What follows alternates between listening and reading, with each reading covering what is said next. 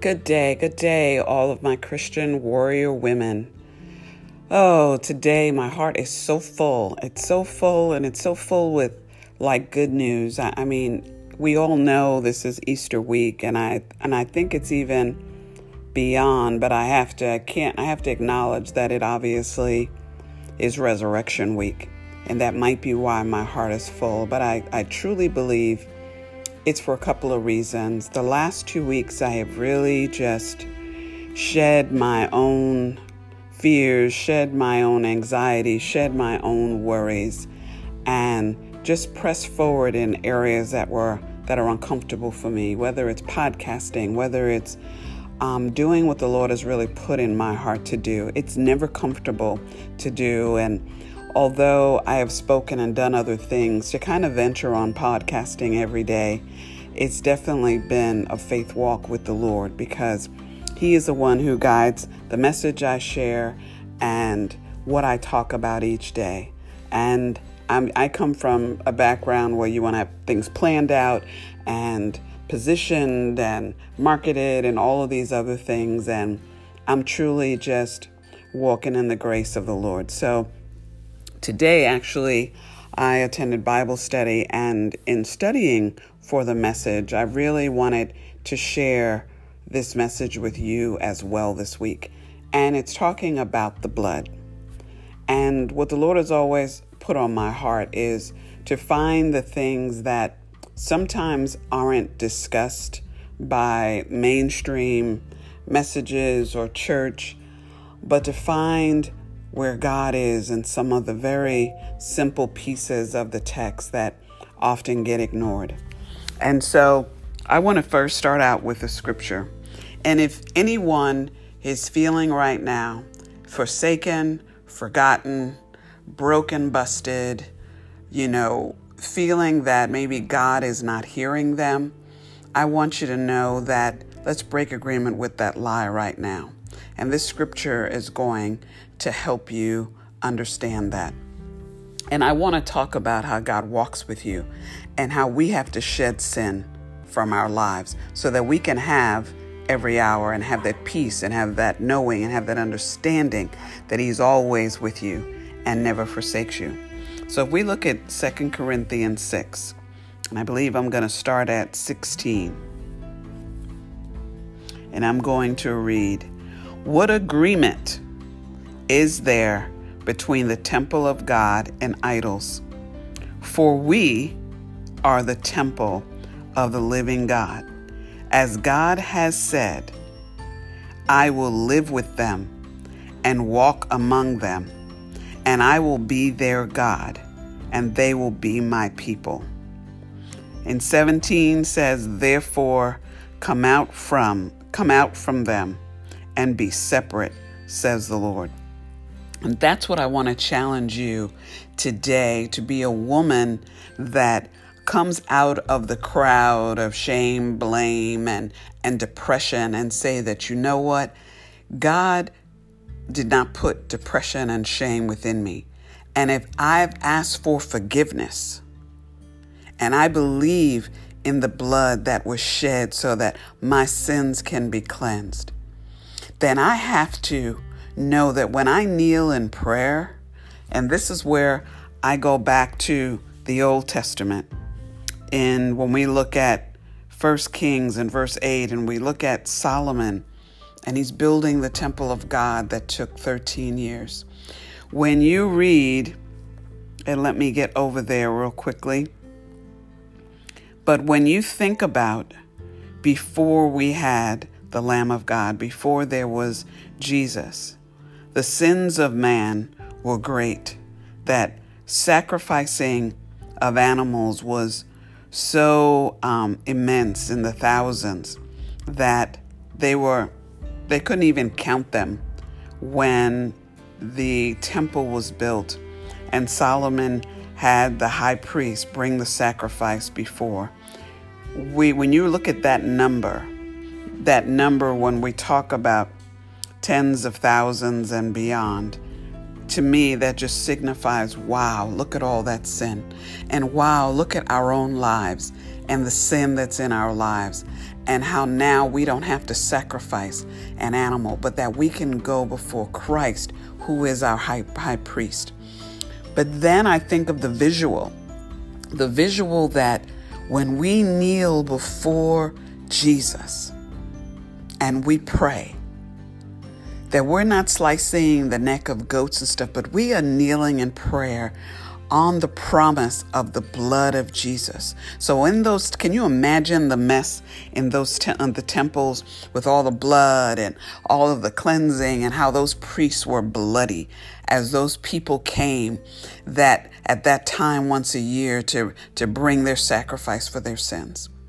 So think about the mess of your life right now. Think about the messes that you've been in. And when you kneel and you pray, you are kneeling before Jesus, and you are kneeling in his blood that was shed to forgive you. To me, when I think of that visual, being an animal lover and thinking that how the Lord sacrificed his life and laid it down so that when I mess up, which we are going to do, and when I meet people who are legalistic and they act like, oh, anything goes wrong, they know how to pray and they know what scripture, that's not real. We all have weaknesses. We all fail. We all make mistakes. And that's why we have to renew our mind. That's why we have to pray every day. But that we have to believe that the promise that when I kneel before God, and this was something that struck me, and I want to find it. When you look at the dedication of the temple and you read through 1 Kings 7 and 8, something that's really key, I started, looking at what were some of the symbols that were put on the temple. And it really, the Lord put it on my heart, because this was totally Holy Spirit that knew that the Lord knew when I got this insight, I would share with you. And we talk about how we know God is real and how we know God has a plan and a purpose. And everything God does, he has a plan in mind, and that includes you. Imagine if in building the temple, two of the symbols that are on there struck me because they are some of the favorite things. And I'm going to use, there's the flower, the lily. And when you do research on the lily, two things came to mind.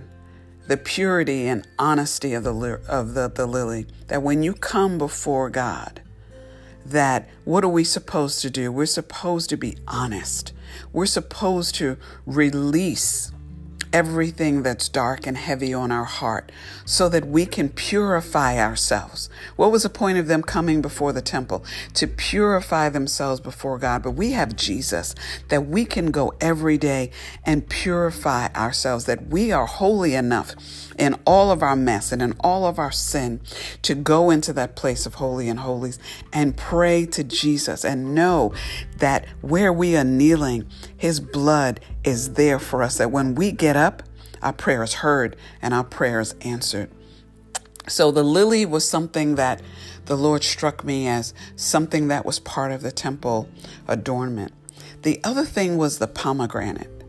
And for whatever reason, the pomegranate struck me because of the seeds. And I think of the woman being the bearer of the seeds, but there was something even more to the pomegranate. And what was the fruitfulness is what the pomegranate. So imagine I'm being honest before God, and I'm being holy before God, and I'm being truthful, and I'm getting rid of all the mess and darkness in my life. And the pomegranate symbol that's there promises that if I'm honest, that I'll be fruitful and that I'll be a bearer of fruit. But you know what? There was another secret that was there in that lesson. Because when I looked up how many seeds are in the pomegranate, there are 613 seeds. Do you know that in the pomegranate, the Lord put 613 seeds? And why was it put on the temple? Because do you know there are 613 laws in the Torah? Can you imagine? We're just looking at it as a fruit. But in that fruit, there is a promise. When we look at the lily The lily has 3 petals and 3 sepals that make it look like there are 6 petals. And the lily was put on the temple. What are the 6 points mean to God? I mean, you can't make this up. The 6 petals are in the Star of David. If you look at the Star of David, there are 6 points. So when we say how God is real, that when we read the word, it brings life to our bones. When I was sitting there saying, why is the lily my favorite flower? And I didn't even know till a couple of years ago the lily was my favorite flower. And when I saw the religious significance of how every day I need to purify my heart, because we live in a world that can muddy us up, can get our tongues and our minds and our thoughts in the wrong places. But when I think of why I love the lily, and I think of that every day, that my Jesus sacrificed for me to be free from the mindset of poverty, free from depression, free from sickness, that his blood covers it all. Not just this week because it's, we celebrate Resurrection Week or Easter week, but it's every day. And as women, we have to see the deeper meaning of what he created us to do. So when we're repenting and we're before the throne of grace, that means that we will bear fruit when we face God with our honest and open heart. That it is about being fruitful. What is our prayer about? Cleansing, being fruitful. We could praise God that we have the opportunity, that we have Jesus interceding for us, so that our prayers don't fall unanswered. They may not get answered in that moment, but I can tell you from my personal experience with the Lord that I have been broken, busted, and I've had on the last day of maybe losing my home and being homeless, that the Lord sent me to my mailbox, and the IRS had sent me a check for $8,800. And you can read this in the book, Christian Warrior Woman, that I didn't even want to go to my mailbox because all it was going to be is bills and things that I could not take care of. But that day when I went, I had at first said, is this like a joke? Is this something fake? And I had to call to verify with the IRS, was this real? And they said yes. And when I called the person to save my home, and I said, I don't know if you need time for this check to clear. And they said, if it's a check from the government, it's good. I ran myself there to get my home saved, my children saved, and our security. But who was that? God answered my prayer. He didn't send somebody else to do it. He did it himself. And I want you to know, wherever you are in the pain spectrum of your life, that it is Jesus and Jesus alone who will answer that. You can't get Jesus to respond to yoga and some of these other things that we may go through, or horoscope. Those things are not living and breathing and have power to resurrect you from that fallen state. But the name of Jesus, the name above all names, can bring you deliverance, can give you healing, can make you prosperous. And I am so overwhelmed with hearing women go on and on about what they don't have. And I want you to know, within that test, within that struggle that you're going through right now, there lies your prosperity. Your praise and your testimony of how God is bringing you through is going to bring your prosperity. So I want you to do as Solomon did at that temple that day, as the apostles did, as Jesus did, when they went on their knees and they raised their hands to heaven and said, Jesus, forgive me for all my sins. Obviously, Jesus didn't have to do that. But Solomon and the disciples and those who have come and those who are hearing my voice today, you are to get on your knees and you are to praise God and ask forgiveness for the sins that the Lord brings to your mind to repent for.